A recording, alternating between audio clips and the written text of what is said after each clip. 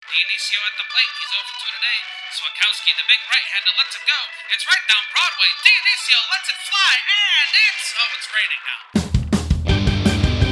It's time for Rain Delay Theater with Jeremy Dionisio and Jack Swakowski. Hello, and welcome to another episode of Rain Delay Theater, the podcast where two bums talk about other bums at baseball games. I'm Jack Swakowski. And I'm Jeremy Dionisio. Today, we're going to play a very fun game. It's going to be called Guess That Teammate. So we're going to name a guy, and then we're going to give Jeremy or Jack or the other player hints and say like this guy was on this team, and give him hints and say try to guess which teammate they were talking about. It's going to be kind of like a game show, Jeremy, like 20 questions or something like that. Yeah, right. Hopefully, maybe like 3 to 5 questions, maybe. But yeah, we won't drag it out for sure. And like I was gonna say, this was inspired by so the Cubs just completed a series victory against the Washington Nationals, and kind of inspired by the fact that Starlin Castro was on the Nationals, and it's kind of crazy to think that he was on the Cubs, and like which of the current Cubs were teammates with Starlin Castro. So that kind of got us thinking about these overlaps, and so that's what we turned the game into here. Yeah, and Starlin Castro, interesting player, impossibly young when he came up with the Cubs. And this is his age 31 season, so it seems like he should be a lot older than that, but he's probably still got quite a bit left in the tank. Jeremy, it is episode number 120, so we are 1 year away from being in real time. So we're gonna have a different fun game to play at the beginning of each episode for this, but we'll get to that when it happens. But for right now, we need a 2020 debut. So Jeremy, who is your pick who debuted in the messed up 2020 season? Yeah, and there was a lot too. My guy Jack is Sam Huff. Okay, Sam Huff. All right. Yeah. Do you know Sam Huff, Jack? No. How do you spell it? Just Sam Huff. So it's not like Charlie. It's Sam Huff. Okay. Yeah. Like huffing, rubber cement or something. You left in a huff. Okay. Yeah, sure. So yeah, Charlie, you got me thinking Charlie Huff now. Sam Huff, also on the Rangers. Charlie Huff spent many years on the Rangers. But Sam Huff is a catching prospect for the Rangers. Big guy, 6'5", 240 pounds. He's 23 years old. I always forget which one he won the MVP of the Futures game. I want to say in maybe 2019 or something. He's like a power hitting catching prospect. So obviously that, in 2019 he won the Futures game MVP. He hit at least one homer, if not two, I can't remember. But, he put on a display there, and he was actually kind of like a lesser known prospect in that game. So hit an impressive homer, been kind of following him since then. He debuted last year. If you look at he's another guy, I've been picking a lot of these power hitting guys.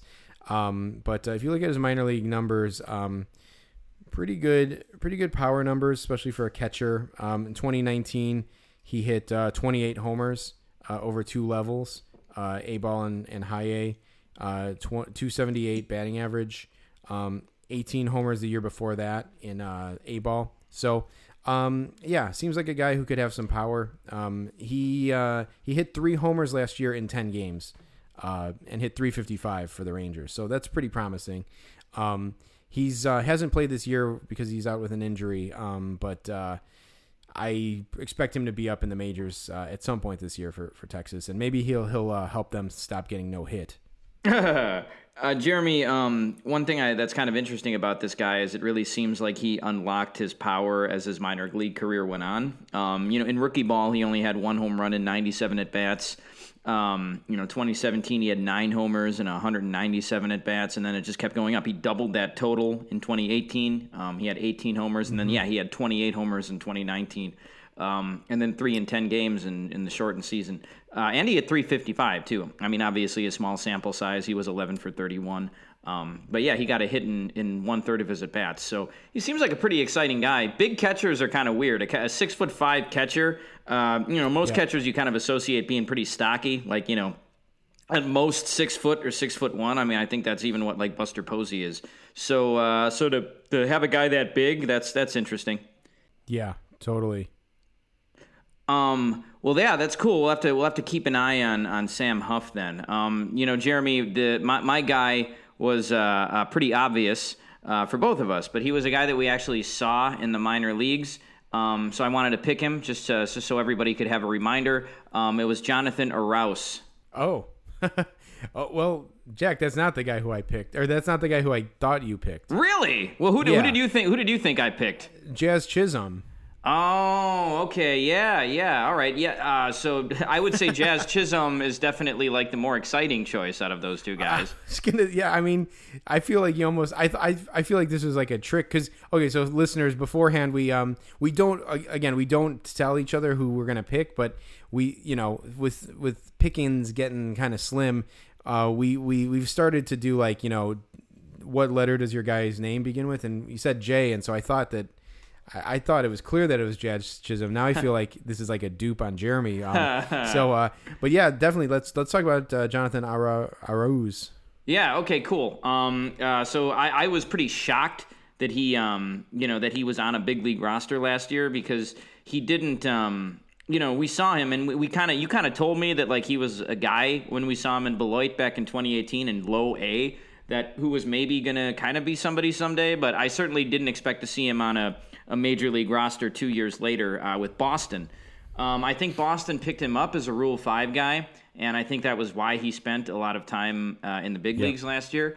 We saw him in Beloit. We got his autograph. The way that the Beloit Stadium is laid out, you can kind of just intercept players as they're walking from the locker room to the field, and that's what we did. Actually, I think in the case of Jonathan Arauz, we were waiting like under the bleachers or something. I don't know if that's because it was raining or if we were being creeps. I can't remember what it was. Oh, that's right. It did rain. That's right. It rained like for a long time at the start of that game. Yeah. It did. Forgot about that. His big so he's an infielder. He's actually appeared in 4 games this year, so it seems like he's he's definitely in the conversation for being in the major league roster. His career average in 90 plate appearances is 250. He's got 1 home run. He's got 10 RBIs. But he's only 22 years old, so I don't know if this guy's going to end up having a good career. To me, he kind of profiles as just a backup utility infielder type of guy. But hey, that's not bad work if you can get it because it's still the major leagues. Yeah, sure. And if you can stick around with Boston, not bad either.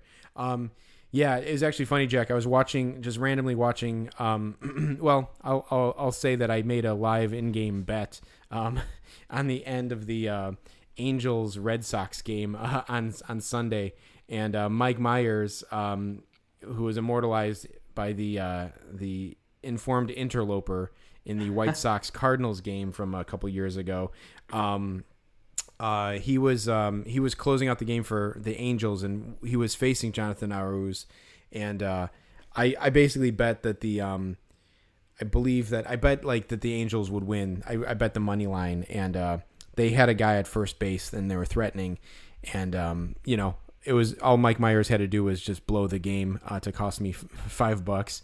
But I think he struck out Jonathan Arauz, and that was maybe the first time I saw him actually like in-game action, like on TV. So yeah, it is kind of interesting that he made it to the majors and stuck with the team last year. And I guess no one really talked about it, but so like for a Rule 5 guy, the player has to be on the active roster for the whole season. Is that correct, Jack?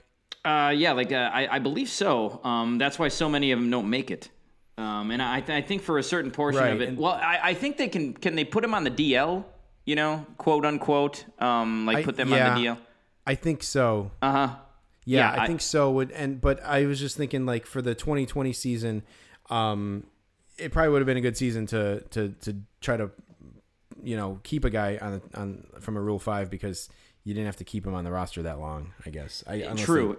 And an especially good season for the Red Sox to do it as well, Yeah. because that was 2020 was just a lost season for them, managed by Ron Renicky, of all people. Yeah, I had forgotten, Jeremy. I had forgotten about the informed interloper when Mike Myers came in, and he's like, "Oh, is this Myers?" Like, Yeah, he's dude. like, is Myers warming up? And it's like, what are you talking about? Like, you know who this guy is? Like, come on. Stop pretending like you know him. Yeah, it's getting embarrassing how excited you are about every player. Yes. He was the original uniform, Jeremy. He had the Oakland A's hat and the Jairo Munoz jersey. Yep, that's right. And so, in his mind, I think he was just repping Jairo Munoz for some unfucking known reason. But yeah. So anyway, Jonathan Aruz. Yeah, so that's a good one. Nice, Jeremy. Okay, so real let's quick, get Jack, Yeah. I want to talk. I just want to say something about Jazz Chisholm now. Since Sure, yeah. Since I Go was ahead. I was robbed of my chance to talk about Jazz Chisholm a little bit. But like Jazz Chisholm, I think this kid might be the real goddamn deal. Like I think he's gonna be. He just came off a stint on the DL. And listen, he's played 24 games. He played 21 games last year. But through 24 games, he's got 5 homers, 8 steals, which is leading the league, or at least tied for the league lead, and he's hitting .301. I mean, if this fucking guy wasn't playing in Miami, I feel like the league would be talking about him, and to quote David Ross, rightfully so. Like people are fucking, can't keep their tongues in their mouth when they were talking about Acuna and like these other and Soto and these other guys, but it's like I feel like Jazz Chisholm deserves some talk. Like around the league. I mean, listen, he struck out a lot. I think maybe that's a concern. A lot of Ks through 94 plate appearances, but like I don't know. I'm excited to keep watching this guy play. Well, Jeremy, I mean, yeah, a lot of strikeouts, but he's also hitting .301, which is Right. pretty good. I saw him on TV a couple weeks ago. It was actually, I think it was the game he got injured. He played the first couple innings, and when he bats and when he runs the bases, he does it with a swagger. Like the guy knows that he's good, which is fun. And I think baseball needs a star that steals bases. I know Acuna does it. I know he had 40, or he almost had 40 a couple years ago. But they've been saying for years that they need to get running back in the game, and I think Jazz Chisholm could do it because the dude is fast. He's every bit as fast as Billy Hamilton from what I saw. So the guy's. He's got a lot of tools. I remember that game we saw him. I think he made 3 errors, didn't he? I think yeah. We did not see him have a great performance, which I think kind of maybe marred our impression of him because he was a highly was he the D-backs number 1 prospect heading into that game?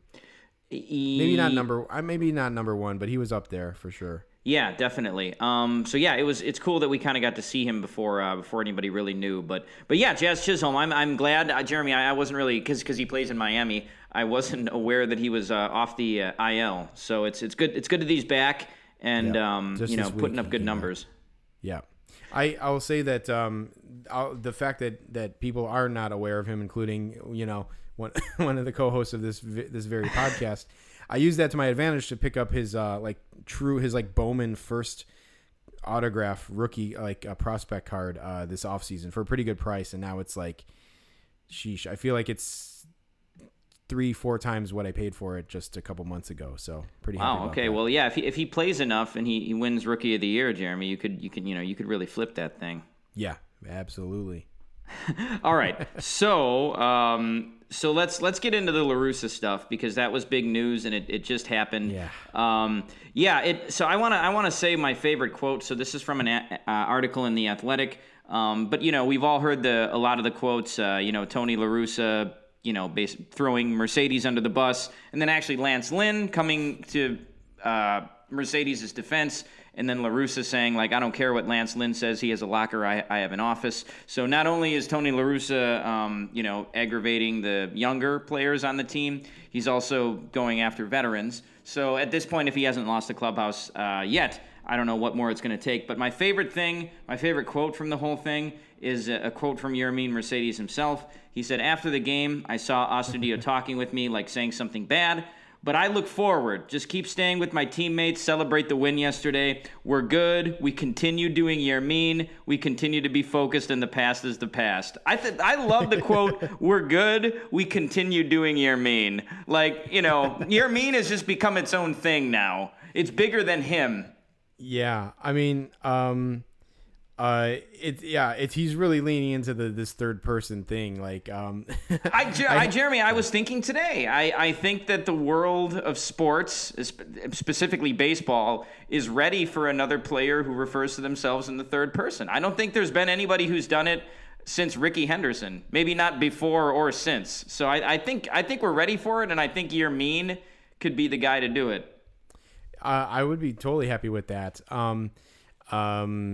Yeah, I love it. I'm Yermin. I gotta be Yermin. If he's like, if he was basically saying like, if I stop being Yermin, if I stop being myself, then I'm nothing. Then no one wants to talk to me or something like that. Yeah. It's really funny. Yeah. Okay, man. I don't know where to begin. I mean, like, I have my like thesis statement, ready, but like, maybe I want to work up to that. But it's just like, I just think, like, at this point, like, I feel like so many pundits have kind of weighed in on it. And, I think it's one of those things, too, where it's like, I feel like, Jack, since we started doing this podcast, I've stopped listening a little bit to, like, a little bit of MLB Network and sports radio just because I want to have my own take on things without having it filtered through someone else. And if anything, I like to at least maybe reach my own conclusion and then maybe listen to other people. So I was glad to, like, my initial like reaction to all of this was just like, it's a position player. Like it's not like, it's already, number one, they're already making like a mockery of the game. They're conceding the game. It's just, they're taking all the credibility out of it. Like, so that's one thing. I heard, and so like, it was good to hear that other people like baseball pundits were saying the same thing. They were talking about it on the Cubs game, and that's what Jim Deshaies said. And John Shambi even challenged that a little more and saying like, I'm not even sure if I agree with it, if it's even if it wasn't a position player, saying that he shouldn't have been swinging. So, and I'm on that page as well. But like, the other thing is like, it's fucking Yermin Mercedes, and like this is what like I think Frank Thomas said, where it's like it's not like it's like Jose Abreu or like, Anthony Rizzo, like a made man. Like Yermin Mercedes, even though he's like talking about himself in the third person already, and he got off to that historic start, he's still a fringe guy who like has battled for years to make it to the major leagues. So like, yeah, the guy should be trying to get whatever he can get. So those 2 points, like I kind of reached on my own, and I was glad that it was defended by some other intelligent baseball guys. Yeah, Jeremy, I agree with that, because he's eventually going to have arbitration cases if he's able to even stick around that much. So I'm sure this guy's relishing every second he's in the big leagues right now. He was in the minor leagues for 10 years. He grinded away, and now he's here, and he's living his best baseball life. So, kudos to him. I was watching the game, so it was the night after. It was the night that Mercedes got thrown at by Duffy. But Mercedes came up in the ninth to face the Twins closer, Rogers. It made me realize, Jeremy, that baseball is it's a game of moments. And it was a great moment because you knew Mercedes, he had just been thrown at a couple of innings earlier. You knew he wanted to hit a home run. And so you were just sitting on the edge of your seat. The game was tied up, and you really wanted him to do it. He didn't do it, but the first two swings he took, the strikes, he fouled them off, but he took mighty cuts at it. But then he got down to 2 strikes. He fouled off a really tough slider that was like, a foot in front of the plate, but he fouled it off. He swung at it. He committed to swinging at it, and he fouled it off. And then he got another really tough pitch that was like down and away, but he swung at it, and he stuck his bat out, and he just, he hit it into right field, and he got a base hit with the game tied in the 9th inning. So that's the kind of hitter Yermin Mercedes is. Like, that was a really, Steve Stone said it. It sounds like a cliche because you hear it so much, and you especially hear it from Alex Rodriguez a lot, but he said it was a good piece of hitting. But it was a really good piece of hitting, and this is the guy that Tony La Russa is trying to ruin. Yeah. What if your mean Mercedes goes on a big slump now? Tony La Russa freaking ruined this guy. Yep. Yeah, no, for sure. And like, you know, I guess if your mean is talking about himself in the third person, I don't think we have to worry about his spirit being broken a little bit. So that's good. That's a relief. But like, yeah, no, it's okay. So this is what I'll say about Tony fucking La Russa. Why don't you sit your fucking old ass up in a chair upright instead of sitting backwards like a fucking rotting corpse? Open your fucking old ass fucking droopy eyes and fucking act like you're fucking there. Act like you're fucking present, you fucking piece of shit. So like you're gonna fucking talk, you're gonna fucking throw your own guys under the bus, but you look like a fucking dying corpse, you fucking asshole. So like sit your fucking ass up. Act like you're fucking awake and there, and then maybe you can try to speak on what's happening in the game, because right now you sound like a fucking guy in his fucking rocking chair, like talking about the game, like sitting like, you know, in the middle of nowhere, like with no one else to listen to you. Like you're fucking done. Like you suck. And like you know, we knew that this was going to happen at some point. My only thing is like, Jack, you know, like an over under, I forgot what we said, like number of times Tony La Russa benches a player for being Latin. My only thing is like, he didn't bench him. So like, it's almost a technicality, but I still want to count that as an incident. So I don't know, you know, we'll have to go to the judges on that one, but it's just like, it's just fucking annoying. And like, it's one of those things where we knew it was going to happen. So I'm not that surprised, but like the way that it's unfolded, where he was like kind of like giving them a free pass for throwing at the guy, at his own guy. And then he's like so committed and so stubborn and so like old and hard headed. He's like then like going to like throw down with Lance Lynn too. It's like, get a grip, man. Like, the game has passed you by. Like, no one wants your kind of baseball anymore. They don't fucking want your kind of. He's like, he's like, I'm just playing my own game or whatever. And he's like, no, he's not. He's playing the game of Major League Baseball. It's like, you know what, dude?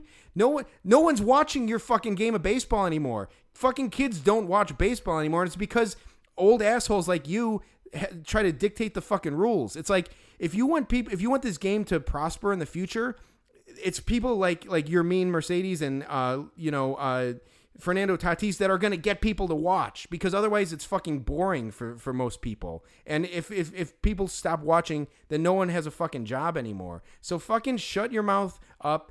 Go fucking leave. Just leave the fucking sport. You're done. The game has passed you by. You were gone for 10 years. You don't belong here anymore. You're not good enough to be managing in the majors.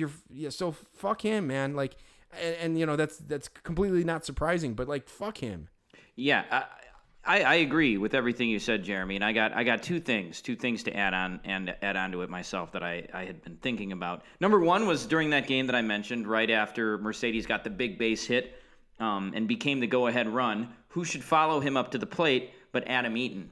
Now, Adam Eaton the night before, after Mercedes went yard against Astudillo, Adam Eaton was there to, you know, we don't know what he said because the camera wasn't there, but, you know, people say it looked like Eaton was basically berating Mercedes for what he'd done, you know, giving him an earful, probably being like, oh, you realize what you did, right? They're going to try to hit us now. So, yeah, Adam Eaton, you know, Tony La Russa's chief lieutenant, probably the reason Adam Eaton was signed. Well, Adam Eaton followed your main Mercedes up. You know, he was the next guy up. And what did he do? He fucking struck out. You know, your mean Mercedes gets a big hit, and then Adam Eaton fucking strikes out. And hey, to quote Alec Baldwin from Glengarry Glen Ross, it's like that's who your mean Mercedes is, and that's who you are. Like, you're fucking nothing, dude. You suck too. So yeah, so there was that. But there was also, it made me think of just a couple weeks ago, we had Freddie Freeman versus Anthony Rizzo, right? Yep. And so Anthony Rizzo was the pitcher and Freeman was the batter. And this is two guys who are just having fun. Like you know, Freeman tried to, there was one pitch where Rizzo totally left it up, and Freeman tried to hit it out of the park. He fouled it off, but then they kind of looked at each other like, you know, Freeman was like, oh, you got away with one, and Rizzo like was laughing about it. Like, he knew he got away with it. And then when Rizzo struck Freeman out, like, they both laughed about it. They were both having fun. Yeah. Like, this is just two guys who both know the game is a farce at this point, and they're just having fun with each other. And so why was this incident with Astudillo and Mercedes so different? In my opinion, Astudillo was just taking it way too seriously. It's like, dude, you threw a 47-mile-per-hour pitch. This is ridiculous. So the whole incident has kind of made me like Astudillo a little bit less. Yeah, no, I don't get it. Like, yeah, he did look mad when he hit the homer, and it's like, what are we trying to do here? Like, is this his big moment? Is he like finally like he's like, yeah, I know I played catcher and DH and third base and stuff, and but I really want my spotlight to shine as a pitcher. It's like who, like, yeah, that made no sense, either. And like, yeah, I mean, Adam Eaton, it's like, okay, thank you, good sir. I will strike out for you so I don't embarrass you and embarrass the sanctity of the game of baseball. It's like, give me a fucking break, man. It's like people just fucking like Astudillo is like, if anything, people know about Astudillo because he's like a big guy who plays baseball, and it's like, it's kind of like fun to watch like a big guy play baseball. And it's also one of the cool things about baseball is that a big guy like that can be an effective ball player. But like, yeah, it's like putting him in the game as a pitcher is a joke, and like it just doesn't make any sense. It's like if he would have struck out, like that's why I love Freddie Freeman. So I gained, if you lost some respect for Astudillo, I gained so much respect for Freddie Freeman after that, the way he handled that strikeout, because like it was just like if you were playing like, baseball or like basketball, like a pickup game with a friend, and he like, did a head fake and like blew past you for a layup or something, and you'd be like, oh man, you got me, and like, it was so like handled the right way.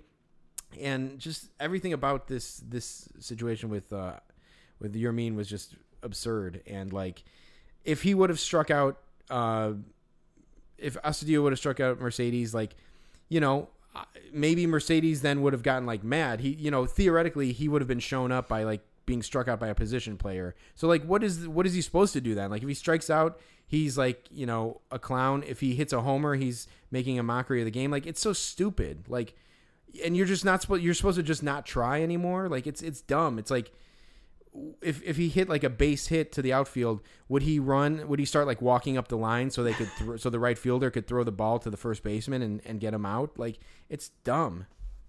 Yeah, it's like Mark Bubblebath's theory about saves. Once you're up 3 runs, you should stop trying to score so you can get the pitcher a save. Yeah, exactly. Yeah, Jeremy. Well, I think to kind of wrap this topic up, I think there's one thing we can both agree on, and that's that this whole situation was just so White Sox. It was just of their own doing. It is insane, Jack. And I'll say this: if anything, it made me want to like cheer against the White Sox for the rest of the year. And I mean, maybe I take a little bit of Schadenfreude when I see them like lose sometimes as a Cubs fan, but like it's kind of like polarizing, because like I like a lot of guys on the White Sox. I want them to win. I certainly don't want them to lose because of Tony La Russa, but for management's sake, and even I don't know. I mean, I think Rick Hahn.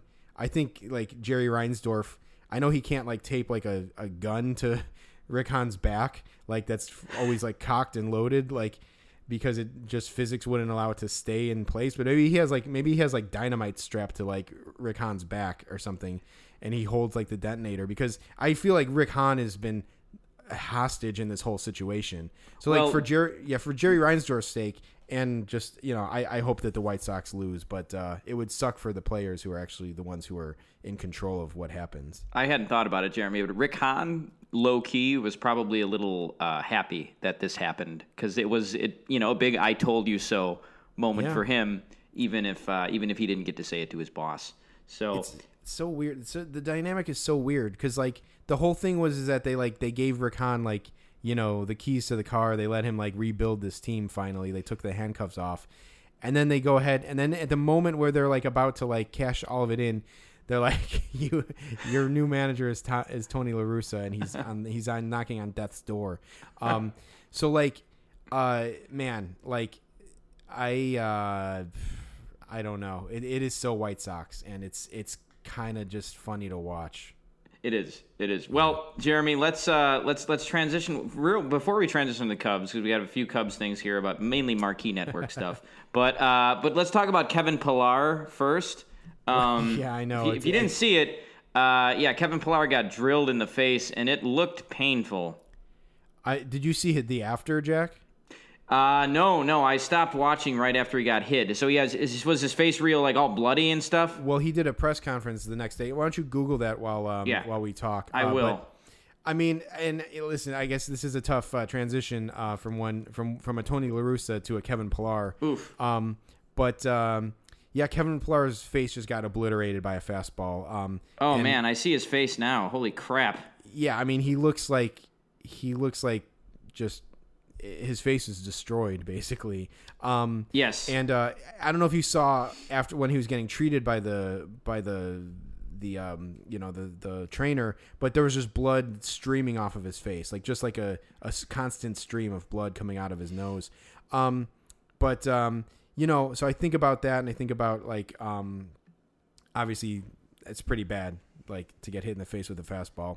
I'm also reminded of the two previous notable things of Kevin Pillar, where he's had two pretty bad public relations snafus, I guess. One calling Jason Mott a homophobic slur, and then the second one involving Jackie Bradley Jr. and getting his back in kind of a Black Lives Matter sort of thing. And so I don't know. It's interesting. Yeah, I mean, Kevin Pillar basically said all lives matter. Yeah, basically. Yeah, he said, do we need to be supporting just Jackie? I don't think so. Which is wow, what a great way, what a great teammate. And he's obviously is the authority on race relations. Kevin Pillar, he's the one to speak on black. Civil rights. But yeah, so I don't know. I thought that was all interesting, how that all played out, and his face was destroyed by a fastball. Right. Yeah. I mean, Kevin Pillar, borderline winner of the Danny Amendola Great Guy Award. So. There you go. Right. Jeremy, let's talk some Cubs stuff, though, real quick before we get into our topic. So it's kind of crazy to me. So, we went to that alternate site game a couple of weeks ago. It's crazy how many guys from that game have appeared for the Cubs since then. It's kind of cool. Yes. Yeah, it is. P.J. Higgins, finally, another one of my, Jeremy vendettas has been, this horrible wrong has been righted. With P.J. Higgins finally fucking making the Major League team when he should have made it on opening day. I don't understand, why did they screw him over at the last minute, release James Norwood to waivers and lose him to the Pirates, just so they could sign Tony Wolters, and then bring him, then Romine comes back for 2 games and goes on the DL again. Wolters comes back, and then they just release they DFA Wolters for PJ Higgins. Why wasn't PJ Higgins on with the team the whole time? Anyway, that's not even what we're supposed to be talking about. But luckily he's in the league. He's on the team now. I hope he hasn't gotten his first hit yet, but hopefully he does. Unless he got it at the end of today's game, but I don't think he did. But the guy who started the game for the alternate site team, right? Tommy Nance. Yeah, that's right. He made his major league debut. I think it was Monday night. Yeah, one of those games against the Nats. Mm-hmm. And then he appeared last night as well. Did you get to see any of it, Jack? I did not see him pitch. I was Okay. tuning in and out of the game last night while doing errands and other stuff. So I did not see his inning. Ross said he looked pretty good when he made his debut. Did he look good when you saw him last night? He was slinging 97. He got, I don't know how many. Let me see if I could find this really quick. He definitely got several strikeouts. He got 4 strikeouts in 2 1/3 innings. So yeah, pretty good. He looked good, and they were telling his story, on the broadcast, and just he's a 30-year-old journeyman signed out of independent ball and finally made his way to the team.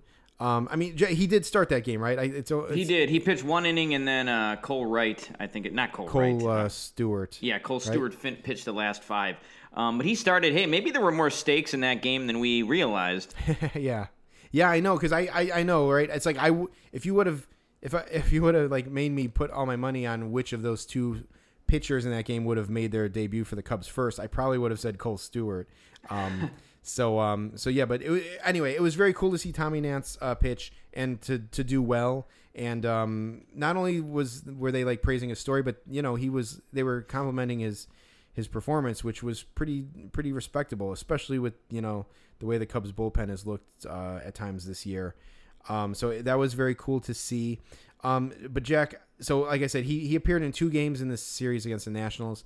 So the first game he pitched 1 inning, struck out 1 guy. Second appearance last night, he pitched 1 1/3 and struck out 3 guys. But in the little kind of teaser for the post game, Cole Wright, the post game pre and post game show host for Cubs and Marquee Network. We've talked about Cole Wright. This is like the 3rd episode in a row we've talked about Cole Wright. But now that we have this full season, I feel like we're really gonna lay into Cole Wright.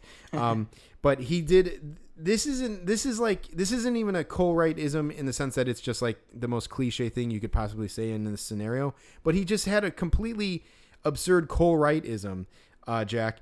They were basically saying, like, he's like, all right, stay tuned for Cubs post game, and he's like, the Cubs are doing this, Rizzo did that, whatever, and he's like, and Tommy Nance up to his old tricks once again. That's what. Once, meaning the 2 times he's pitched. Yes. Who. Like, I know that that's a thing that you say about some players, but of Tommy Nance, the guy who's 30 years old, never made it to the majors until now, and has only pitched in 2 games, and you're speaking about his second game, Tommy Nance up to his old tricks once again. It's like, what? This is what we're talking about with Cole Wright. I'm like, what? Now, if it was something like, like if he was saying like Sean Rodriguez is up to his old tricks, and it's like he's, he's beating up a water cooler or something like. And, being just a disgusting, reserve Pirate player. Like, yeah, there you go. Like, that would be a guy being up to his old tricks. But, not a guy who's pitched a total of 2 games in the major leagues. No, it's an absurd expression for that particular scenario. But that's Cole Wright for you. So I just wanted to encapsulate, like, to preserve that one, because that's verbatim what Cole Wright said. And that's good. That's good. It's going to come back on the podcast, Jeremy, I think. Yeah, exactly. I grabbed my phone immediately as he said that and typed that down. So, I saw Jock Peterson twirling a mustache like an old movie villain who just tied a woman to train tracks. Why was he doing that? Well, did you actually see a mustache, Jack? Did you actually see a mustache when he twirled it? No, I didn't think he had a mustache. I only saw like one quick like replay where he did it. Did he have a mustache? Yes, he has a mustache, Jack, and it is it's like invisible. It's there, but like you can't. It's crazy. And listen, I know that Jock Peterson is a jock, and he's a steakhead. He's a meathead. He's a meatball. Whatever. But it's kind of funny because he's like also at the same time he's kind of like a baby face, and like I think he wants to be a tough guy, but like he's the kind of guy who would have like a Craig Kimbrell type beard or something, but I don't think he can grow one. And like I mean he has a mustache. You really have to like even in HD, like the camera has to sit there still on his face, but he has a mustache, and it's like clear. It's like clear like cat whiskers or something like. And so he like literally does have a mustache and that he was twirling, but like you can't see it. It's so kind of bizarre. But again, it's also very Jock Peterson. So when you do see, I feel like he's going to keep doing that now, and especially because he's on like a hot streak, he might kind of keep that mustache going. Quote unquote mustache. So take a look for it, I guess, folks. But it's absurd that he's growing this thing. It's so weird. Hey, Jeremy, I almost feel kind of sorry for him. Those are blonde guy problems, dude. You know what I mean? Well, I was gonna say, Jack. Like, I mean, listen. You guys saw like on the Instagram. Over quarantine, I've been like kind of like letting some facial hair grow out, and it's not great. But I'm also like not really going out in public. And certainly when I do, I have a mask on. So I'm kind of just like, it's kind of just my wife's problem, really.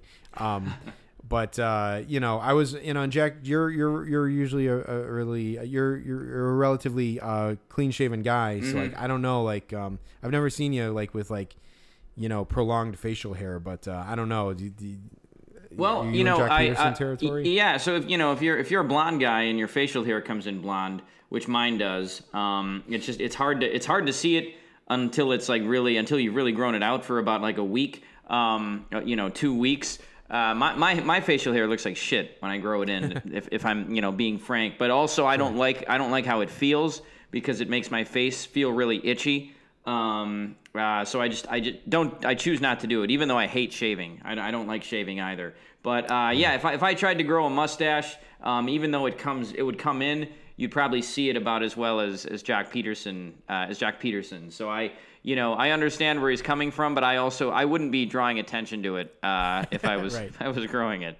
Right. No, but that's Jack Peterson for you. So we'll see how that one progresses over time. But it's kind of bizarre. Maybe there'll be a Tops Now card. Yeah. What's up, Jeremy? Maybe no. So another thing that was weird. I probably should have ran this one in along with Cole Wright, but I also saw another person say this too. But have you been hearing people refer to Wrigley as like the federal landmark? No, I haven't. Yeah, well, of course Cole Wright said it. He's like, and go happening down over at the federal landmark, Wrigley Field.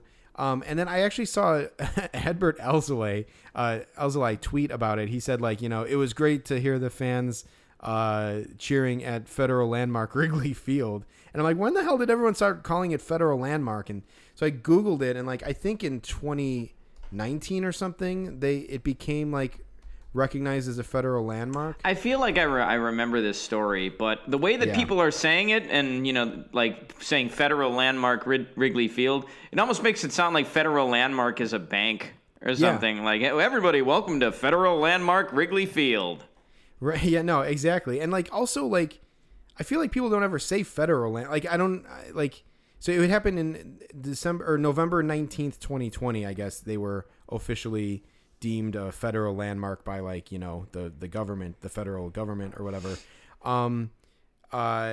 And so like, I get it's not even cool to say. It's like Wrigley Field, like, okay, it has landmark status. Cool. That has like certain connotations. They can't like alter certain things about the stadium. That's great. Whatever. But it's like, it's not cooler to say federal landmark. It's just cool. It's like Wrigley Field is enough. Saying Wrigley Field is cool enough. So it's kind of a weird flex, I guess. But the other thing too is I'm reading the article and it just says like that the Ricketts don't have to like pay sales tax now. Like basically like that's the whole reason why they probably wanted like to have federal landmark status. Like there's something about like they're going to get back tax money that they paid. Yeah, well, Jeremy, you said they can't change certain things. So, they spent the last 5 years changing everything about the stadium and its, the surrounding neighborhood. They got all that in before the federal landmark status, and now they don't have to pay taxes on it. Yeah. So there's definitely like a financial benefit for the Ricketts family for this, and of course there would be. And so again, that's another reason why it sullies the whole term federal landmark. But I don't know. It'll be interesting to see like how that comes up. If people keep saying that, certainly Cole Wright will say it, even though it's horrible. But they got Elzalai saying it. I don't know what's going on. The kid, his head's spinning. Like I don't know. I don't know if he knows what's going on. They're pulling him after 5 innings when he's cruising. So yeah, I don't know. But we'll see what keeps happening with that. Jeremy, did you see how Nico Horner was mic'd up yesterday? Yes, I did. And so it was silly. This is another thing that I never watch the Cubs post-game shows, but I had it on yesterday, and so they showed a Nico Horner segment, all of the highlights of the night from Nico Horner being mic'd up, and all of the highlights were literally Nico Horner telling other guys, "Hey, I'm mic'd up." He's like, "Hey, do you want to say anything? I'm mic'd up right now." It's like, dude, like, maybe before the game, just let your team know, hey guys, just so you know, I'll be mic'd up tonight, and then don't mention it again. You can't be mic'd up. It ruins it. It just ruins it if you're gonna tell like the guy who reaches second base, like, hey, just so you know, I'm mic'd up right now. Like, are you fucking kidding me? Right. Well, let's hope that he never has to, wear a wire for the FBI. 'Cause, they'll find him at the bottom of Lake Michigan or something. But yeah, no, I mean, so here's the thing. Here's something that I've realized about Nico Horner over the last couple of weeks, Jack. And let me preface this by saying I love Nico Horner. I'm still fucking pissed off that he didn't break camp with the team. And if they don't make the playoffs by, 5 or 7 games or something, I'll blame that. But Nico Horner's kind of a doofus. He's kind of like a bonehead. He's like a surfer dude. Yeah. He just, and like he went to Stanford and everything, and I know it's a prestigious school and everything, but also he was a baseball player. He went to school there for baseball. But he is totally just like a California dude. He's like from Oakland, I think, the Oakland area. Mm-hmm. But like I've heard him talk like, and he's just like, oh, bro, like, oh, dude, like, like. He kind of just talks like that. Like he's a bonehead, but he's a likable bonehead. So I like Nico. I like him, but and he's not a butthead in the same way that Jack Peterson is. Actually, Jack Peterson is a butthead. He's not even a bonehead. He's a butthead. But like Nico Horner is kind of just like a surfer dude. Like, and it's kind of funny. And like, as long as the guy keeps hitting and keeps like fielding, he made some great plays in the national series. I'm cool with it, but it's kind of funny to hear him talk. Like he's just like, oh man, that was awesome. I can't believe it. Like, so like, I don't know. It's kind of funny. So yeah, it is funny that he was mic'd up of all people. Yeah, the mic'd up thing is kind of stupid, I think, because usually it's just a player going like, yeah, all right, baby, all right. Woo! Hey, I got it. Like that's the 90% of what the mic'd up stuff is. Yeah, I think it's like from a production standpoint, I feel like it's just like you keep going to the well, like, cause like one time out of every like, out of every 100 things, like one thing is going to be cool. Like when Rizzo, like, was saying like the Freddie, like during the rundown, sure. Like that was like worth like a whole season of miking up players for that one moment, but like, it's kind of funny. Cause like sometimes I think like, oh, they're kind of like going through the footage in real time, and they have to pull these highlights, and maybe they didn't get a chance to really sort through everything and pull the best stuff. But no, that's not really what's happening. It's just like that's probably the best that they got is like him saying like, oh hell, dude, I'm mic'd up. Like, you want to say something? Like it's like you're not interviewing, you're not hosting a show. Like you're supposed to. Yeah, exactly. It's against the whole purpose. So. Yeah, I don't know. It's definitely funny. And I don't know, man. It's well, hey, just another failed thing by a network that supposedly gets it. Right. Well, so Jeremy, one more Cubs thing. There's been a lot of news in baseball about which teams are vaxxed and which teams aren't. So to have the restrictions loosened. In baseball, they want 85% of who they consider Tier 1 status people to be vaccinated. So that includes players, coaches, trainers, pretty much anyone who's associated with the team and their traveling party. I don't think, Jeremy, that includes the entire 40-man roster. It's kind of unclear, but it's probably just a hazard a guess. It's probably anybody who's on the current 25-man roster. Yeah, for sure. Yeah, it's hard to know for sure just from all the articles, but this is kind of like our game before our game. But like, yeah, so there's the Cubs are below the 85% threshold, and I think Chris Bryant was saying like it kind of I forgot exactly what his quote was. It wasn't like it makes you sick, but it's like it's devastating. He said something like pretty like it's disheartening to see, something like to that effect. And then Jed Hoyer today said it's oh god, what did he say? It was something like just like something along the same lines, like it's unbelievable, like I can't, like it's unfathomable or something that we're not at 85%. And like I was looking at so if the team like gets above the 85% threshold, their regulations are relaxed. And I was looking at the regulations, and like it's freaking crazy. It's like not only like can players like they can stop wearing masks in the dugout, but like it said something about like they can't eat on or drink on flights or something. Mm-hmm. With maybe and like I don't know what other like. So the team, if the team is are. not over 85%, they cannot eat or drink on flights. I believe that's what I saw. That's yeah. insane. Yeah. If I was vaccinated, Jeremy, I'd be fucking pissed at these other guys. Right, exactly. Okay, so once the 85% threshold is reached, fully vaccinated players and staff would be able to eat and drink on flights. They would be able to gather in indoor spaces such as hotels without masks or social distancing as long as non-vaccinated people aren't present. Are other people allowed to be in hotels without masks? Maybe like in the lobby? I don't know. They would be able to carpool or use Uber or Lyft. Yeah, and so whatever. So like, yeah, for all of those things, like, yeah. So like, if you are, yeah, exactly. If you're vaxxed and the rest of your team isn't, you're below 85%, you can't take advantage of those things. And yes, I would be super fucking pissed as well. I think, I probably should have researched this a little more. Sorry, but Jake Arrieta, someone said like, it's a competitive advantage. That was Jace Tingler. Jace Tingler, right? Exactly, right. And then they asked Jake Arrieta, Mr. I'll help you pack, Mr. Wink Wink. I wonder who he voted for.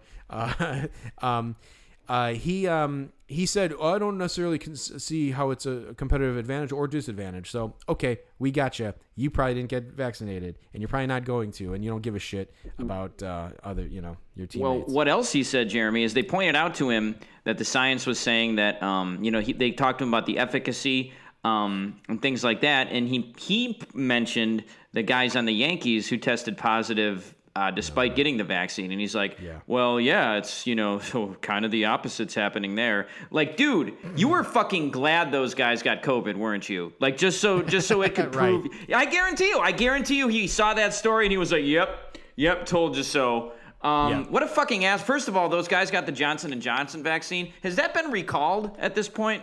Well, it was off the market for a couple weeks. That was for like a blood clotting situation. Okay. And it was only in like women who I believe were on birth control.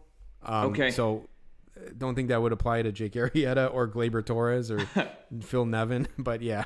Well, but they do say that the Johnson & Johnson had a lower efficacy. I think it was maybe in the 70s. But I don't know if this is true for Johnson & Johnson, but I know for Pfizer and Moderna it is, and the science is saying it is, that if you get vaccinated, even if you get COVID, even on the rare chance that you have a breakthrough case, your chances of having severe symptoms or death or being hospitalized go way, way down. And they also said that the infection lasts a shorter period of time too. Yeah. So people who have the vaccine, they might test positive one day, and then 2 to 3 days later they'll get tested again and they'll be negative. So it clears the infection faster, they say. So basically, fuck Jake Arrieta, man. What kind of example is this guy setting for the young fans out there? So the game, and honestly, fuck all, these guys are. There is no excuse now since this vaccine is out for games to be shut down because of COVID, and for the best players in the games to be missing games because of COVID. It's just stupid. So we decided to come up with a game because all of these guys, in my opinion, should be vaccinated. Who guess the anti-vaxxers on the Cubs? So guess which guys haven't been vaccinated. So Arrieta obviously has not been vaccinated. Right.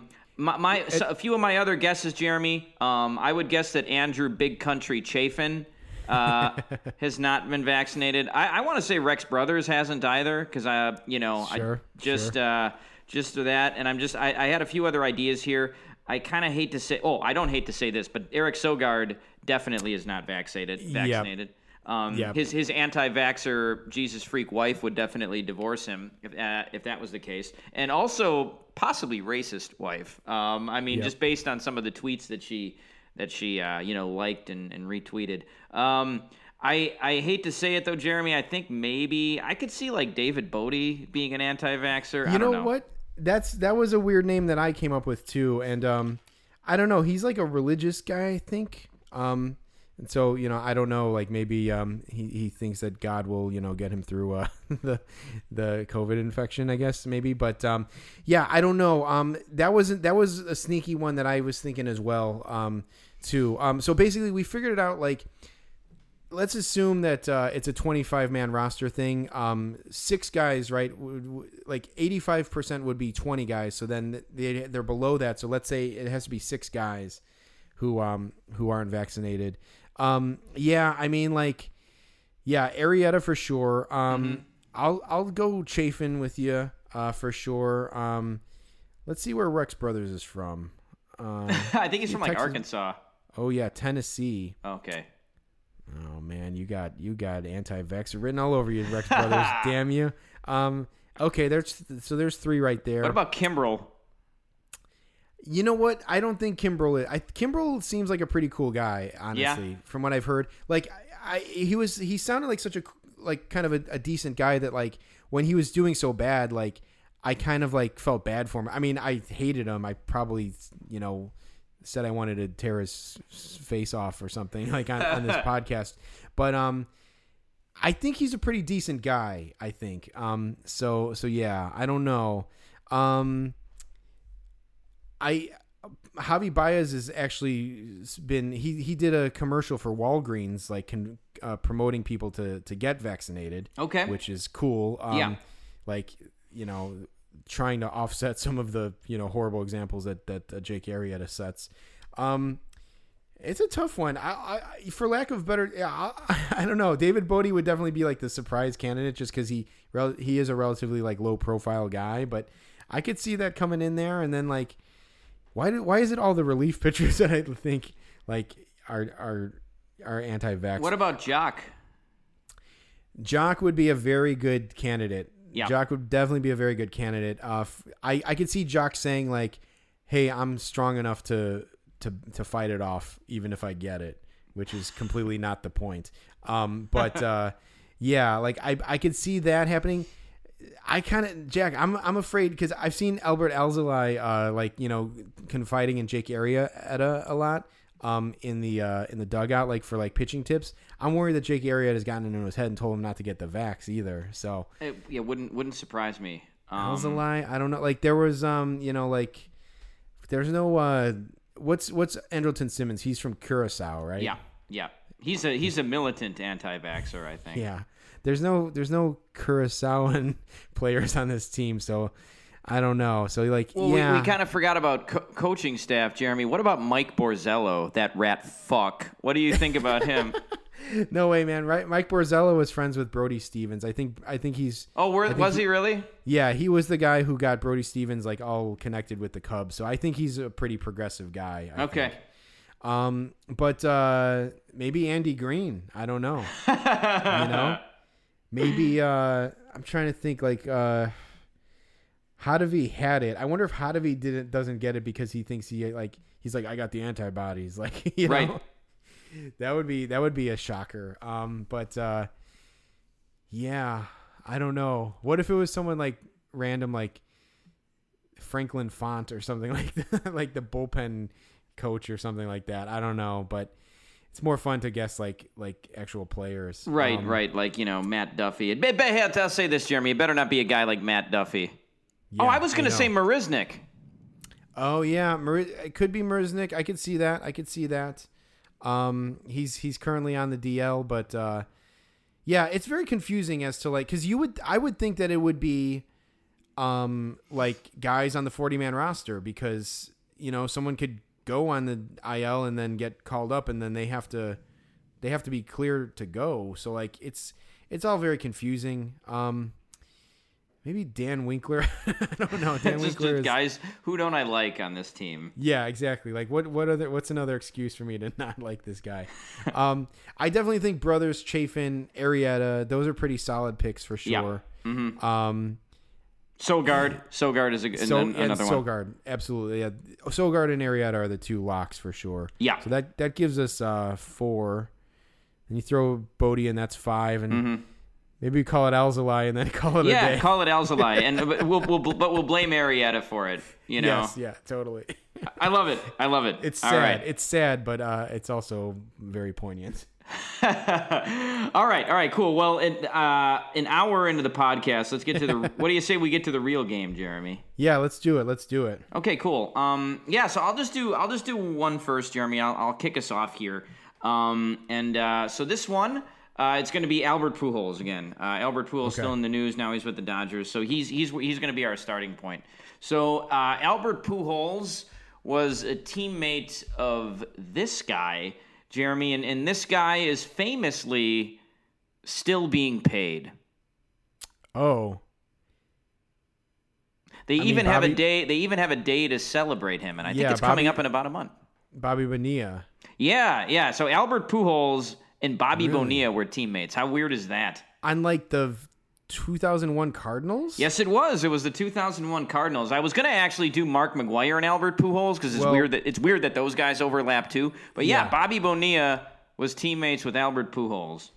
I didn't know that Bobby Bonilla was a friggin' St. Louis Cardinal. That is crazy, and it's crazy. You don't think about it, but like I wouldn't have guessed that Bobby Bonilla was still playing in 2001. I don't know. Do you happen to know what his last year was? It was 2001, I believe. He played in 90. He played in 93 games. He hit .213 with 5 home runs. Yeah, so there you go. Now, Jeremy, I'm going to do something though that really blows your mind here, and I only did this for Pujols. I didn't do this for any of the other guys. But I wanted to do a 6 degrees of Pujols to kind of see who I could go back to. Okay. So Pujols goes to Bobby Bonilla, right? So that's they say when you're playing 6 degrees of Kevin Bacon, Kevin Bacon is like a 0. So our first degree is going to be Bobby Bonilla.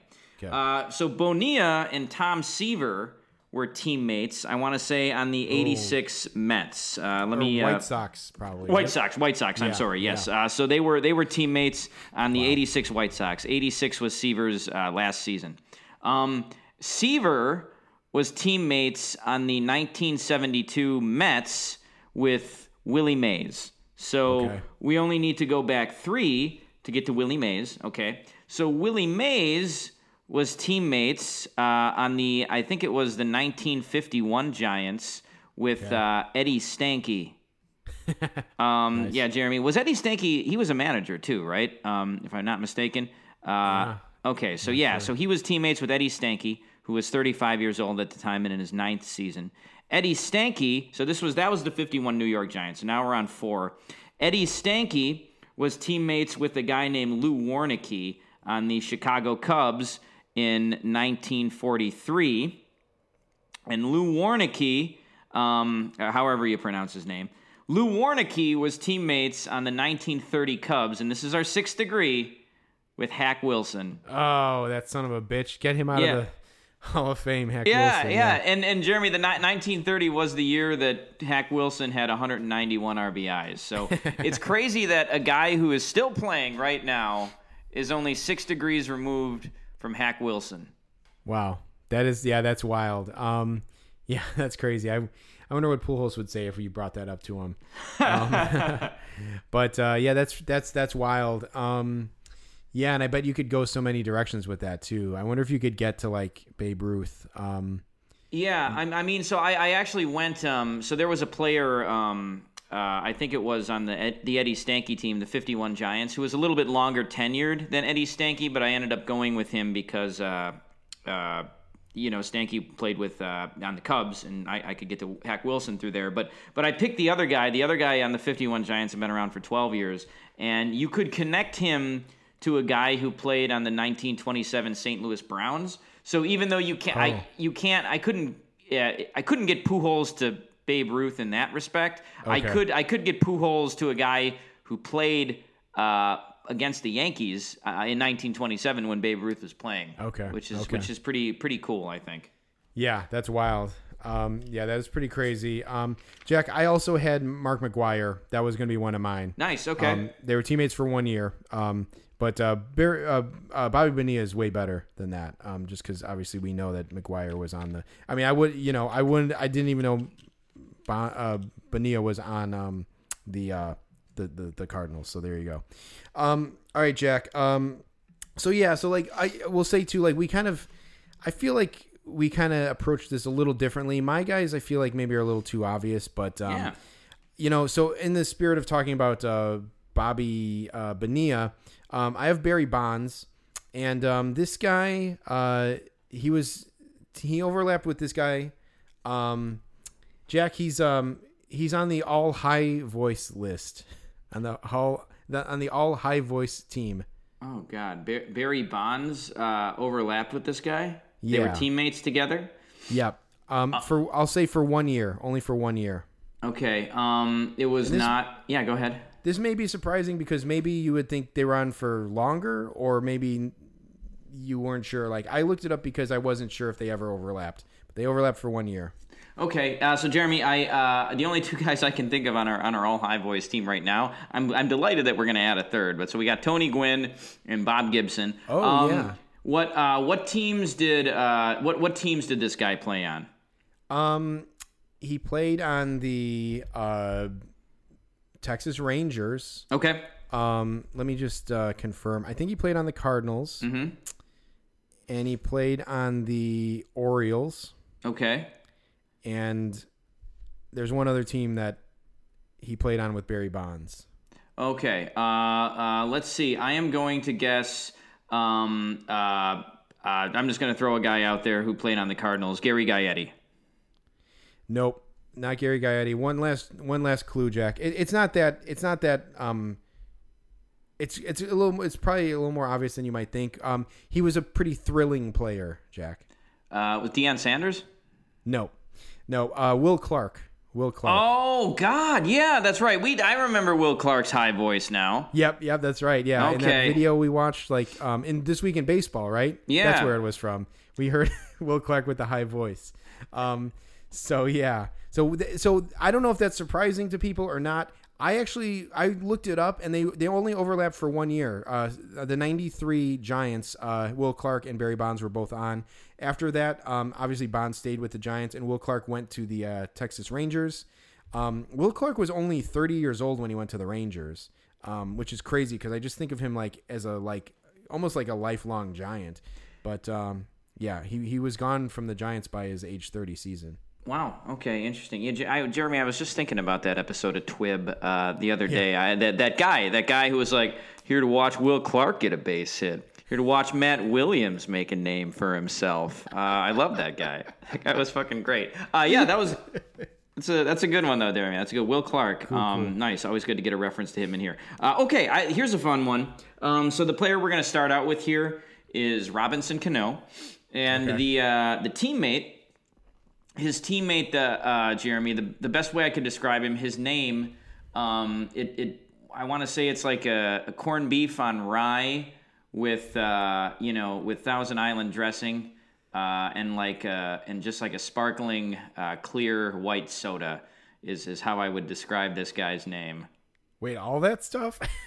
I was with you for the first one. Okay, so yeah, just think about the first one. So, you're a food guy, Jeremy. So, what's like the sandwich? I think it's usually got corned beef and. I think you're describing a Reuben. Yeah. There you go, a Reuben. Yeah.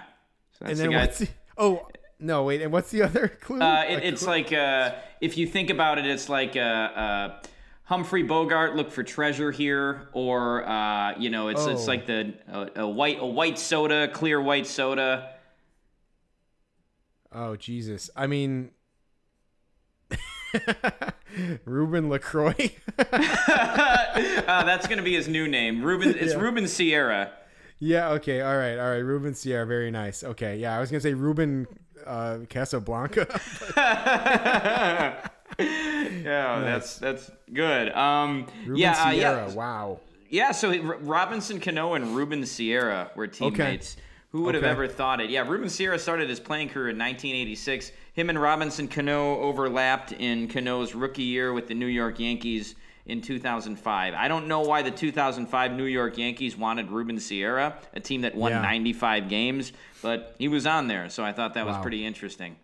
God, the 2005 Yankees. I mean, yeah, I remember like Ruben Sierra was playing for a long time, and I think he came up recently in like in some episode. I don't think it was the Worst of Fame. I'm not sure what it was, but I actually thought of Ruben Sierra kind of crossed my radar the other day because some guy I forgot who, someone threw an immaculate inning recently, and it was like a rookie. I think it was like, I don't remember exactly who it was. Maybe someone for the Padres or something.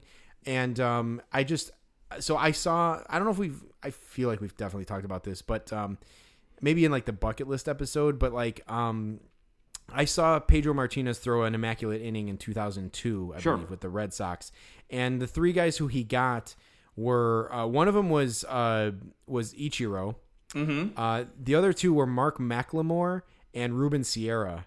And wow, those are three great names. Yeah, right. And so like I can't believe that Ichiro and Ruben Sierra were teammates. But he still was around for 3 more years, Ruben Sierra, which is crazy. So yeah. Yeah, and also tough to strike out Ichiro on 3 pitches. That's pretty damn impressive. I know, it's kind of like that's got to be one of the cooler guys to be a victim of an immaculate inning. I wonder if like it ever happened to Ted Williams or something. Probably not, but yeah. All right, Jeremy, who you got next? Okay, let me take a look at a guy. Okay, this is a fun one, Jack. So, Aroldis Chapman. Mm-hmm. He was teammates with a guy. I won't say how long he was teammates with him for, but left-handed Orioles pitcher. Okay, a left-handed Orioles pitcher. Let's see here. Was it what other teams was this guy on? Was he on the Orioles for his entire career? He was on the Cubs. Okay. He was also on the Cubs. I was about to guess a guy in 2016. Okay, in 2016. Is that Brad Wick? He was on the Cubs in 2016? Yeah. Cubs Brian Mattis. Brian Mattis. Brian Mattis. Yeah, there you go. They were teammates for 1 game. Obviously, Brian Mattis was only a Cub for 1 game.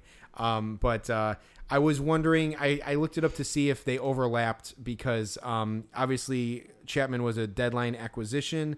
The Brian Mattis start happened like July 27th or 26th or something, and Chapman debuted for the Cubs like they got him a couple weeks before the deadline, so they got him like July. He debuted like July 21st or 22nd with the Cubs, so they were overlapped. Chapman had been on the team for already 3 or 4 days at the time of the Mattis start. You gotta wonder if they talk to each other. You just don't know these things. Brian Mattis, I was looking at his name the other day. He was a very high draft pick. He was like a top 5 or top 10 draft pick. Yeah. What a bust. Yeah, I mean, and then that was it. He was done. He was done from baseball. Never appeared again in the major leagues after that one start with the Cubs. They talk about going out, as a World Series champ, but a 29-year-old guy who only appeared in 1 game. I mean, he appeared in 8 games or 7 games with the Orioles earlier that year. But still, it's like, hey man, it's like you don't have to retire just because you won the World Series because your team won the World Series and you got a ring. But yeah, so that was an oddity. But yeah, Brian Mattis and Aroldis Chapman were teammates on that 2016 team. Nice, I love it, Jeremy. My next guy. So we're gonna start with John Lester. He just pitched in that with the Nationals. So yeah, still around, still kicking. John Lester. So this guy, the teammate I'm thinking of is okay. So let's say his last name is if you watch Game of Thrones, Jeremy, which I know you don't, you might joke that this player knows nothing. Do you get the reference, Jeremy? I don't know. Oh, no, God damn it. Yeah, okay. No. Okay. Does your wife watch Game of Thrones? She does, yeah. All right. She would probably know this one faster than you would. She would certainly get the reference. But anyway, okay. So this guy was a 6-time Gold Glover at first base. And he was a shitty switch hitter, so he ended up just hitting left-handed for like the latter half of his career. Ooh. Not Tony. And he was a teammate of the guy, your first guy. He was probably the successor to Will Clark. Oh.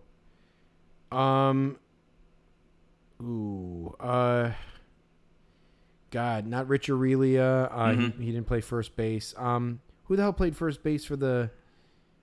Not Todd Benzinger. I don't know. Sure, JT Snow. JT Snow. Oh yeah, okay. Yeah. John Snow. Yeah, John Snow, JT Snow. There you go, baby. Okay. You know nothing, John Snow. Maybe JT's name is John. I'm gonna have to look that up for a second. Oh, but yeah, I always liked JT Snow when I was a kid because I played first base a little bit when I was in Little League, and so I liked first baseman. And I liked JT Snow, and he was good, too. He had a couple seasons where he hit 20-plus home runs, drove in 100-plus runs. I think he's come up on the podcast before. But, he played most of his career with the Giants. Never made an all-star team, which is weird. But, 2006, which was for all intents and purposes his last season. He played one game in 2008 with the Giants. I think he just retired a Giant. But, his last season was with Boston in 2006. So him and John Lester were teammates, which is very strange to me. That is weird. Yeah, for sure. That's an oddity. I have a friend who is from the Bay Area, and she was a big Giants fan, and I think JT Snow was her favorite player. Nice.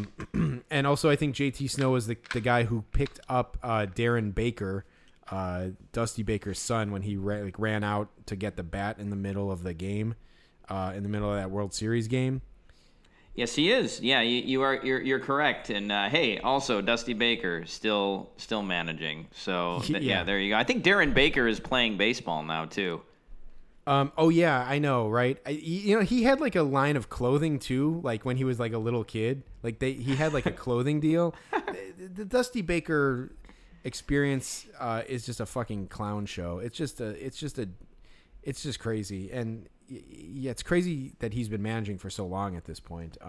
I kind of wish, I think we said this before, I wish I knew him as a baseball player. I might have like a different context to know him as, but him as a manager is just bizarre. It's just one bizarre thing after another with that guy. It is. And hey, all it took was a cheating scandal and a pandemic to get him back in the game. So There you go.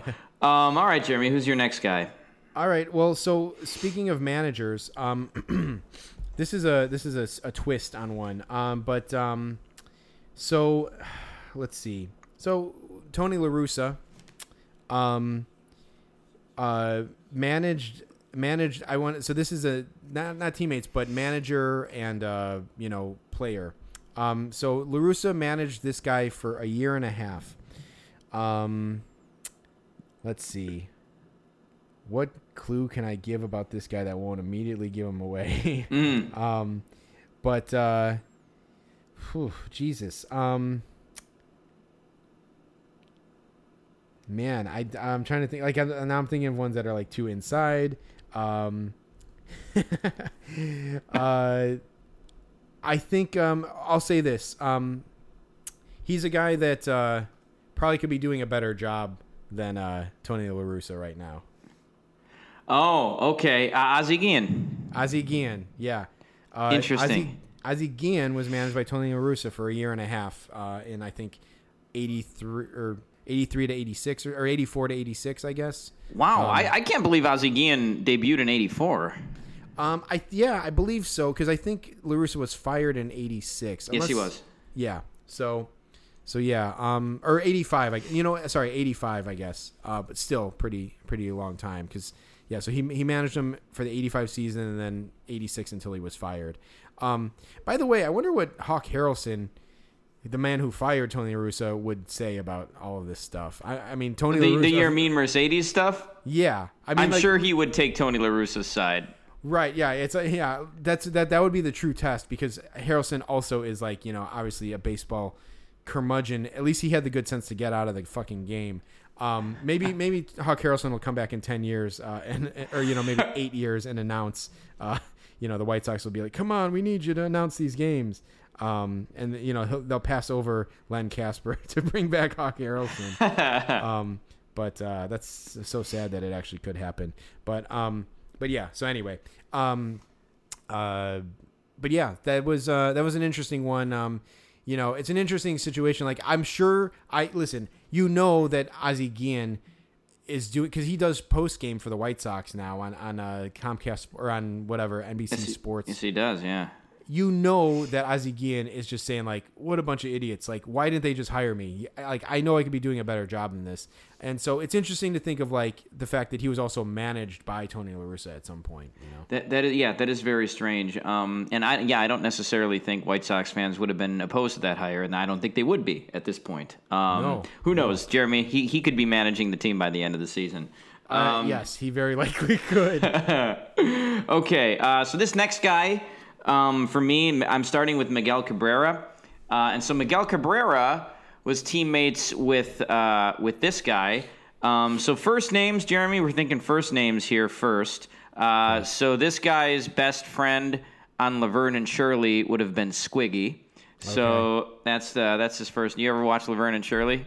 A little bit. I know who you're talking about. Okay. So all right. So that'll give you a little bit of a baseline, and this is going to be a hard one if I don't give it's going to give it to you right away probably. But this guy was famous for pinch hitting. Oh, Lenny Harris. Yeah. So Lenny Harris and Miguel Cabrera were teammates. Yeah. So Jack, this is a tough one for you because I've committed the 03 Marlins roster to memory because that's right. Because they're they're all on my hit list because of what happened with the Cubs. So I painfully know like almost everyone on that 03 roster. Mike Mordecai was on that roster. Yes, he was. Yeah, of course he was my nominee. I think he was on my short list for worst of fame. So and now I know why. Okay. Yeah, exactly. Interesting. All right. Well, that's fair enough, Jeremy. But that is, when you really think about that, though, that is kind of crazy. Because when I think of Lenny Harris, I think of, like, the Dodgers of, like, the early 90s. And obviously Miguel Cabrera, like, I remember the 03 Marlins well. And so, like, it's just that those seem like two distinct eras, Yeah, definitely. And, he was on the Brewers the year before 03 in 2002. He spent the whole season with the Brewers. Wow. And he hit freaking 305. That doesn't make any sense. All right, Jeremy, who's your next guy? All right, let's see here. All right, Jack. I got Hank Aaron. Mm-hmm. Was teammates with a guy for 2 years. And this one might be too easy for you. But he likes his motorcycles. Robin Yount. Yeah, Robin Yount. There you go. You could almost put Robin Yount on the all high. Yeah, you could definitely put Robin Yount on the all high pitched voice team. Have you ever heard him talk? I'd have to listen to it again. I can't. I don't have. Well, yeah, he kind of sounds like Will Forte. Like he talks like like that. Yeah. Yeah, it's kind of off-putting. Like I don't want to associate Robin Yount with that voice. An interesting fact though, Jeremy, about Robin Yount. So his brother, I think his brother is the only guy. His brother was a pitcher, and he came into a game as a relief pitcher, and he was warming up. It was the first game he'd ever pitched. It was his debut, and he hurt himself warming up, and they took him out before he ever threw an inning, and and he never pitched again in the major leagues. So, like, he has, like, one game played as a pitcher, no innings, and that was his entire career. And I think his brother is the only guy who's ever done that in the major leagues. Wow, that's pretty crazy. That's not a fun fact. But no. How much fact. Would that suck, Jeremy, to get so close to your dream and then just, to just not have it happen? That'd be terrible. Yeah, I know. It's like that's kind of like do you abandon baseball for life because it's too painful, or I don't know. That's a rough one. I did not know that story. That's interesting. Yeah, so there you go. But good one, Jeremy. Good one. Okay. We each have a couple more. I think I got like three more here. Okay. So this is going to be the hardest one for you. So that we're going to start with Oliver Perez, who I think is the second longest tenured player after Pujols. Oliver Perez debuted in 2002. Okay, so Jeremy, before we go on here, it's a Dusty Baker reference. I remember we saw Oliver Perez pitch for the 2016 Nationals, and you were like, yeah, Dusty was probably like, man, we got to get Ollie in there.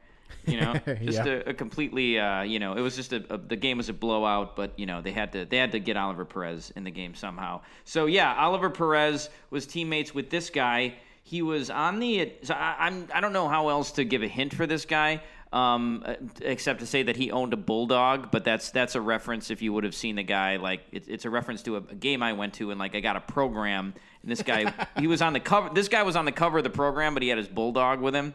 It was kind of cool. But okay, so this guy played on the Braves in the 90s. He was a big ass outfielder kind of dude, and he hit left-handed. Do you remember who I'm talking about? Ron Gant? No, not Ron Gant. Do you want me to give it to you? Do you have another clue? Yeah. Okay, so he kind of like had like a beard. He was a white dude. He was a big white dude. He was like just one of those big, strong like guys. I'm trying to figure out like a good comp for him now, and I'm kind of just falling short with it. But he was like a big ass, like, I don't know what his measurements were, but he seemed like he was probably about 6'4", 50 pounds, and like he always had kind of like one of those beard goatee type of things. And he was on the Braves. Yeah. Ryan Klesko? Boom, you got it. Okay. Yeah, Oliver Perez and Ryan Klesko were teammates. Wow. Yeah, Ryan Klesko, a friggin' blast from the past. Like, there's a guy who everybody just kind of forgot about after he retired. I want to see how long he played for. It might have been longer than you would think. Yeah, he played up until 2007. He ended his career with the Giants. Wow. Yeah. But I mean, his first year with the Padres, or second year, he made the All-Star team. He had 30 homers and drove in over 100, which is pretty interesting. But yeah, so Ryan Klesko, he was teammates with Ryan Klesko. I always forget about Ryan Klesko. The thing that stands out to me about Ryan Klesko, Jack, was I don't know if this came up on the baseball card episode with Zach, but I used to watch like the Home Shopping Network or whatever, like in the early 90s. Like late at night, they would have like a baseball card show, and they would they would shill for these fucking cards, and they had these cards by this brand called Classic, and they weren't Topps, they weren't Upper Deck, they weren't even Donruss. They were this brand called Classic. And like, being a little kid watching the Home Shopping Network, like, and these baseball cards, they made them seem like they were like the most coveted cards in the world. It turns out they're shit. And like they happened in the junk wax era of baseball, and they were just like, I think like wild, like universally known they're valueless. But there was a guy, they would have two hosts or whatever, or one host or whatever, but they would have a guy call in, and he kind of had this kind of squeaky, like sniveling little voice like this. Kind of sounded a little New York, but like he sounded like not a tough guy New Yorker, but like kind of a little nerd or something. So he sounded like Bagel Boss guy. I mean, but not even, but like with like half the testosterone of Bagel Boss, like just like not like just, I don't know, like just kind of dorky. He kind of sounded like Ken Rosenthal a little bit, okay, but like with maybe a little bit of a more of a New York like accent. Anyway, he would like puff up these cards or whatever. And I remember Ryan Klesko. He's like, it has Ryan Klesko. Like, Ryan Klesko is going to be one of the top guys in the majors in 1 to 2 years. And then the prices will skyrocket. And if you listen to this Home Shopping Network baseball card show in like 1991, you would have thought that Ryan Klesko was like the next coming of Mickey Mantle or something. And so that's what I think of Ryan Klesko. That is such a specific little like pocket. I would die to like meet someone else. Like, I'm sure there's other people out there, but like there's probably like one for every like 1,000 people that knows what I'm talking about. But like, yeah, like, so like classic cards and like Ryan Klesko was like, it would make your head spin. It's like, oh my God, I got to get a Ryan Klesko rookie card. I got to get one. He's going to be huge. It's going to be worth millions one day. And he turned out to be not that great. You made him sound like a Woody Allen character there, Jeremy. Yeah. I was probably all over the board, but I like it. I like it. All right, yeah, that's an interesting story there. We'll have to see if we can find a YouTube thing of that. Who's your next guy? All right, so I'm trying to think of a best way to approach this. I'd like to do two more, and then I got two kind of like maybe kind of quick ones. Cool. Yeah, I got two more as well. So we'll do both of ours, and then we'll do your two quick ones, and we'll call it a thing. Okay, let's do that. So, all right, Jack. Sammy Sosa was teammates with this guy, who was known for broken bats. Okay. God damn it, who's the guy? Bo Jackson? Yep, Bo Jackson. God damn it. I don't have good clues here, but yeah. So for 1 month, Jack, Sammy Sosa and Bo Jackson were teammates on the White Sox. That's friggin' weird, man. Yeah, I believe it though. I mean, remember that weird game we watched about a year ago where like Sammy Sosa was on the White Sox and he had a terrible game? Yeah. Early quarantine White Sox Royals game from 1991, I believe, right? It was. Yeah. Wow, weird though. I didn't. You don't think of those two guys being teammates. That's one guy who absolutely did not need steroids, and one guy who did. yeah. It's simple as that. That should have been your clue. I like it though, Jeremy. That's good. That's an interesting one. Bo Jackson.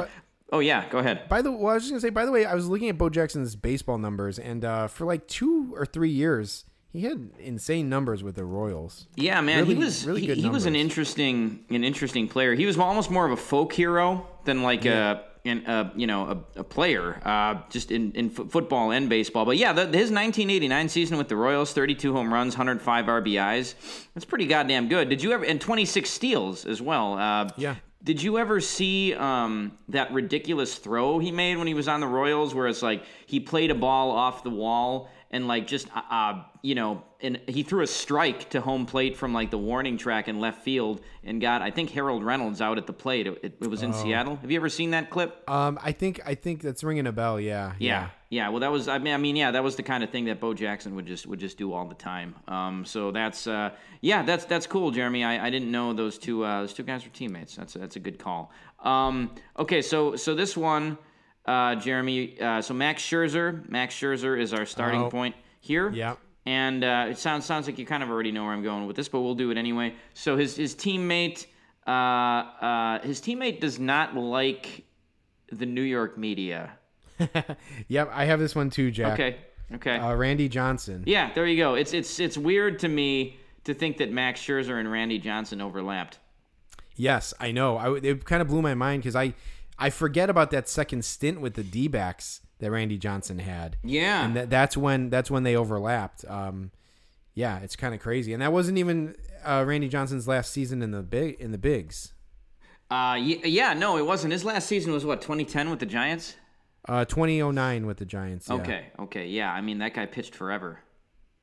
Yeah, but that is crazy. The 2008 Diamondbacks had Max Scherzer on there and a 44-year-old Randy Johnson. They're pretty crazy. No one ever talks about when they were teammates, Randy Johnson taught Max Scherzer the forkball or something they never talk about that kind of stuff. But yeah, no. Interesting. You would think Scherzer would bring it up at some point, like, oh man, it was awesome being teammates with Randy Johnson. Like I just picked his brain whenever I could. You don't hear nothing about that.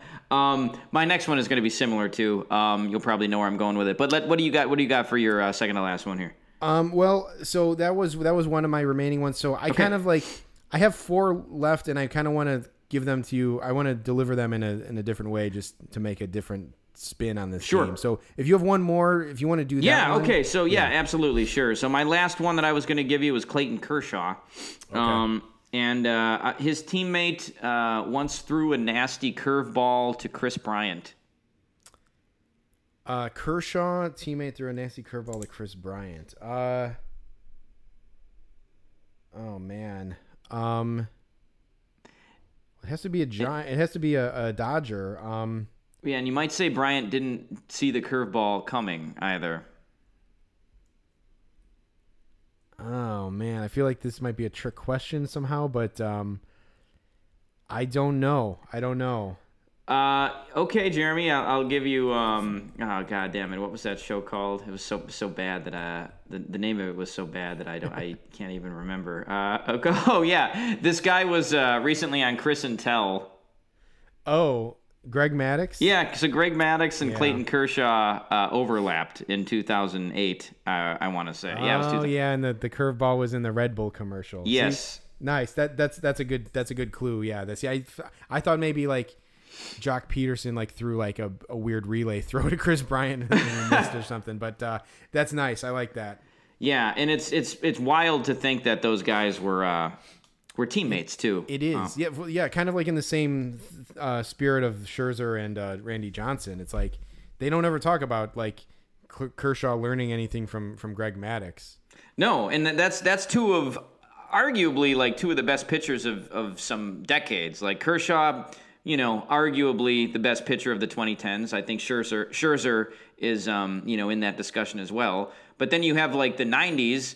You got Maddux, and Randy Johnson. Like Randy Johnson was arguably the best pitcher of the 2000s. I think he won 3 Cy Young awards there, like with the Diamondbacks.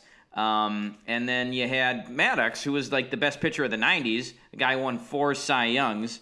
And like these guys all pitched on teams together, and nobody talks about it. Yeah, right. Yeah, that is funny. Yeah, I guess, I don't know. Maybe they in the twilight of their careers, maybe it doesn't have the same zing. Maybe, I don't know. But sure. But yeah, that's an interesting one. 4 Cy Youngs for Johnson in the or actually one was in '99, so 5 total Cy Youngs. I just have his page up in front of me, but yeah, just crazy stuff for sure. All right, Jack. Well, we can wrap it up this way with a fun little sub game. Okay. I'm going to give you 4 pairs of four pairs of players. 2 of the pairs were teammates. 2 of the pairs were never teammates. Okay. Okay. So we got Bryce Harper, Juan Soto. Mm-hmm. We got Ryan Sandberg, Kerry Wood. We got Anthony Rizzo, Ryan Dempster. And we got Mike Olt, Chris Bryant. Okay. That's a good one. Okay, so I almost want to say that Mike Olt and Chris Bryant were never teammates. Just because I feel like Olt got sent down or something when Bryant, or he got injured when Bryant was brought up. So I almost want to say that there was no overlap there. Am I correct about that? Yeah. Oh, yes. do we want to do all 4 here and see how? Well, I was going to say you should pick 2, but for the sake of time, we can eliminate these one by one if you want. So. Oh, okay. Yeah. I'll tell you what. I'm going to say that Bryant and Olt were never teammates. I also want to say that. Let's see. The Sandberg one was a teammate. The Rizzo one with Dempster was a teammate. What was the fourth one? Fourth one was Bryce Harper, Juan Soto. Yeah, I want to say that they were never teammates. So how did I do?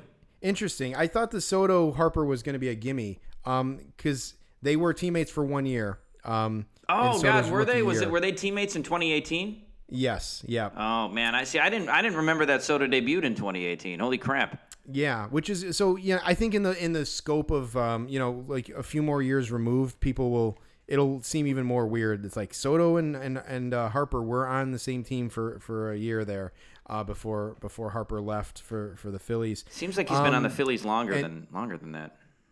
Yeah, I know. And you're correct, Jack, that Mike Olt and Chris Bryant never overlapped. Mike Olt got injured on April 14th.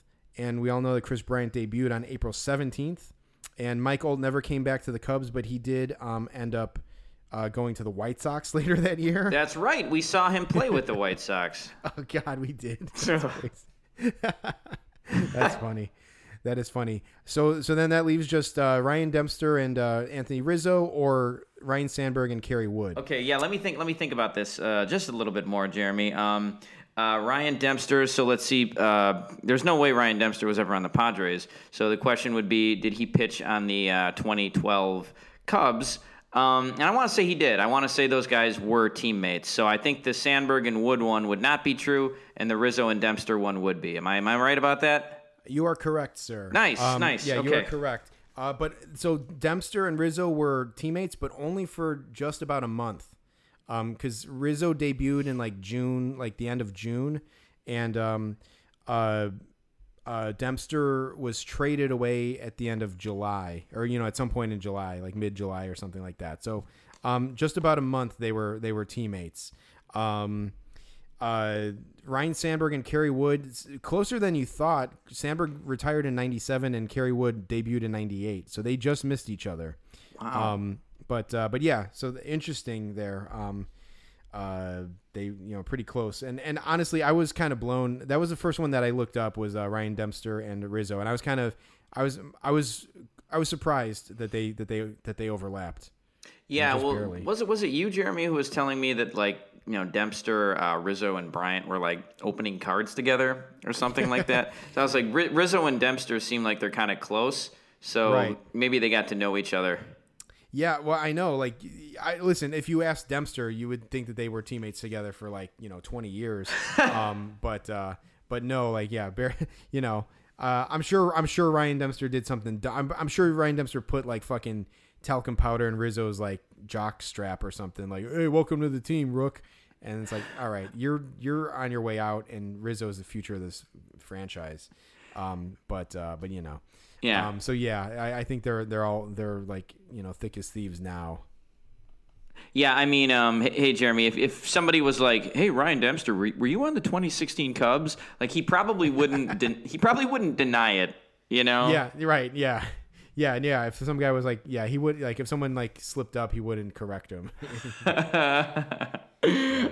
So yeah, this is a pretty good game, Jeremy. I mean, we could potentially do this, again next year. This could be like an annual episode. This ended up being pretty fun. So yeah, I'm glad we did this one. I think there's definitely two ways to approach it. Like Jack, I feel like you were kind of connecting different generations a little bit, and you know, mine were like kind of like same generation, but did they overlap basically? And yeah, so I think either approach is pretty interesting. So yeah, absolutely. So we're going to be going to another game on June 1st again, Padres Cubs. Looking forward to it. They might even have the 60% capacity at that point, so the crowd will be a little bigger. Yeah, so they will. There'll be more people in the stands, which means more chance for buffoonery and theatrics on both the part of the crowd and the part of us as well. Yep, bad behavior all around for sure. Yeah. So, I think there's still one more week to go before that. So we'll be at you with an episode next week. That's right. And looking forward to it. Tatis is back. He was back with authority. 4 for 4 yesterday with I think 2 doubles and a homer. He's back. Again, I will be prepared to sit there and smile as he smacks my Cubs on the ass. If anything different happens, I'll be pleasantly surprised. But we'll see. That'll wrap it up then for this week then. So all right, yeah, sounds good. So for Rain Delay Theater, I'm Jack Swakowski. And I'm Jeremy Dionisio. We'll see you next week. Later.